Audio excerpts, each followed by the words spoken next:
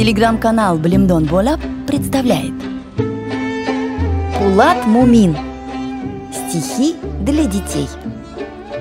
Во дворе поспел тутовник. Тутовник плодоносит у нас который год. Кто ягод не попросит, любому раздает. Раскидистый, могучий, накрыл он тенью сад. Плоды в зеленой туче, как жемчуга, висят. Своей рукой когда-то сажал его мой дед. Тутовнику, ребята, 6-й десяток лет. Склонился он над сонной арычную водой. Тутовник весь зеленый, а дедушка седой. Сегодня спелых ягод наесться мы должны, наесться сразу на год до будущей весны. И старший брат мой, право, не думал о плохом, когда он ствол корявый ударил обухом.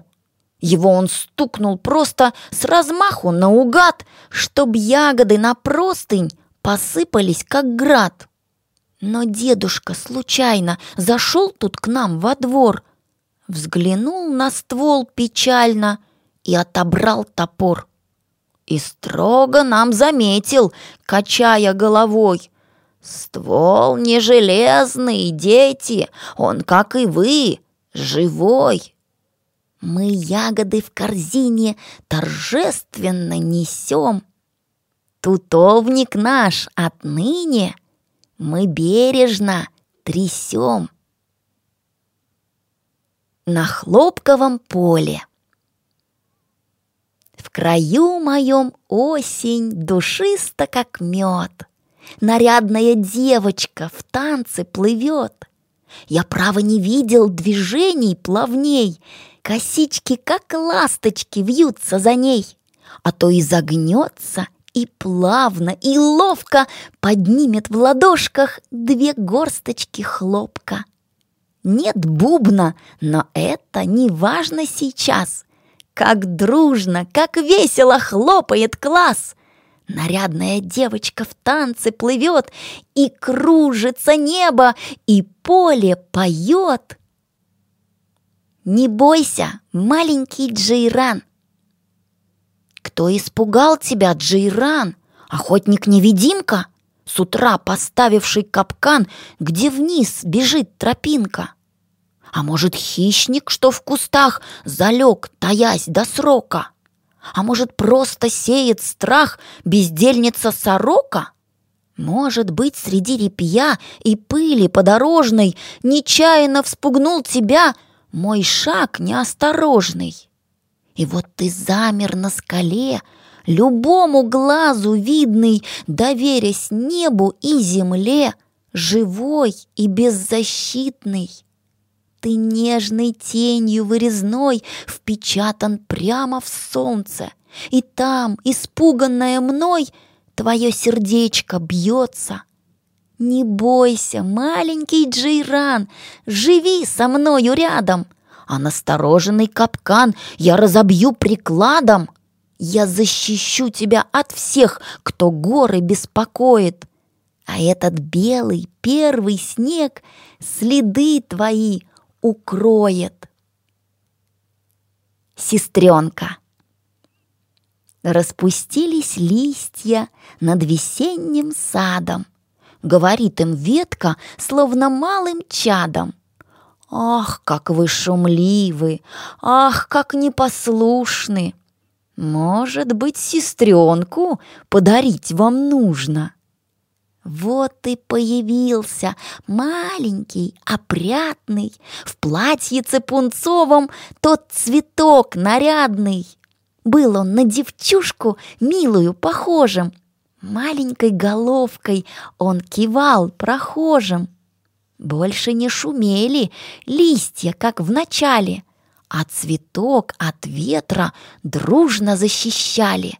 Если он смеется, засмеются тоже. Если он танцует, хлопают в ладоши. В том саду сказала как-то маме дочка: «Вон как много листьев около цветочка». И сказала мама, девочки негромко. Листья — это братья, а цветок — сестрёнка. Глоток чая. В полдень на поле спешится джида. Чайник для папы приносит сюда. В злой саратан хорошо выручает чашка прохладного доброго чая. Словно в тандыре такая жара, даже для хлопка плохая пора. С завистью смотрит на папу хлопчатник, лишь к пиалушке наклонит он чайник. Снова на поле спешится джида. Воздух сверкает вокруг, как слюда. К потной спине прилипают косицы, хочется девочке чаю напиться. Вот налила она прямо по край в крышку от чайника выставший чай. Да увидала хлопчатника кустик, словно завядший от горя и грусти. В серой пыли его ветки лежат. «Дай нам напиться!» — чуть слышно шуршат. Чай саджида лишь едва пригубила, вылила крышку и чайник закрыла. Приподняла она хлопок слегка, может, ему не хватило глотка. Прямо из носика струйку пустила. Нет, не поднялся, опять не хватило. Видно, уже этот куст не спасти. Жалко беднягу. Да время идти, ждет ее папа на хлопковом поле, так что уж надо спешить поневоле. Ну а на завтра глядится джида. Этот ли кустик? Конечно же, да! Держит в ладошках, земли не касаясь, пригоршни хлопка цветущий красавец.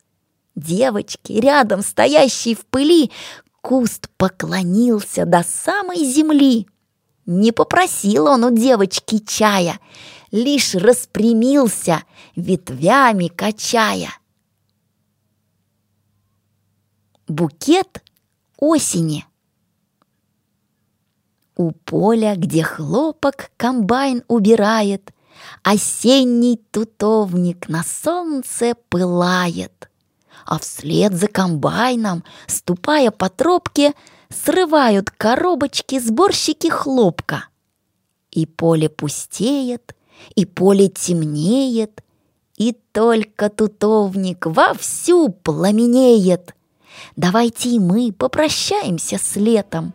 Сравню я тутовник с чудесным букетом, что держит в охапке красавица осень, и сборщиком хлопка его преподносит.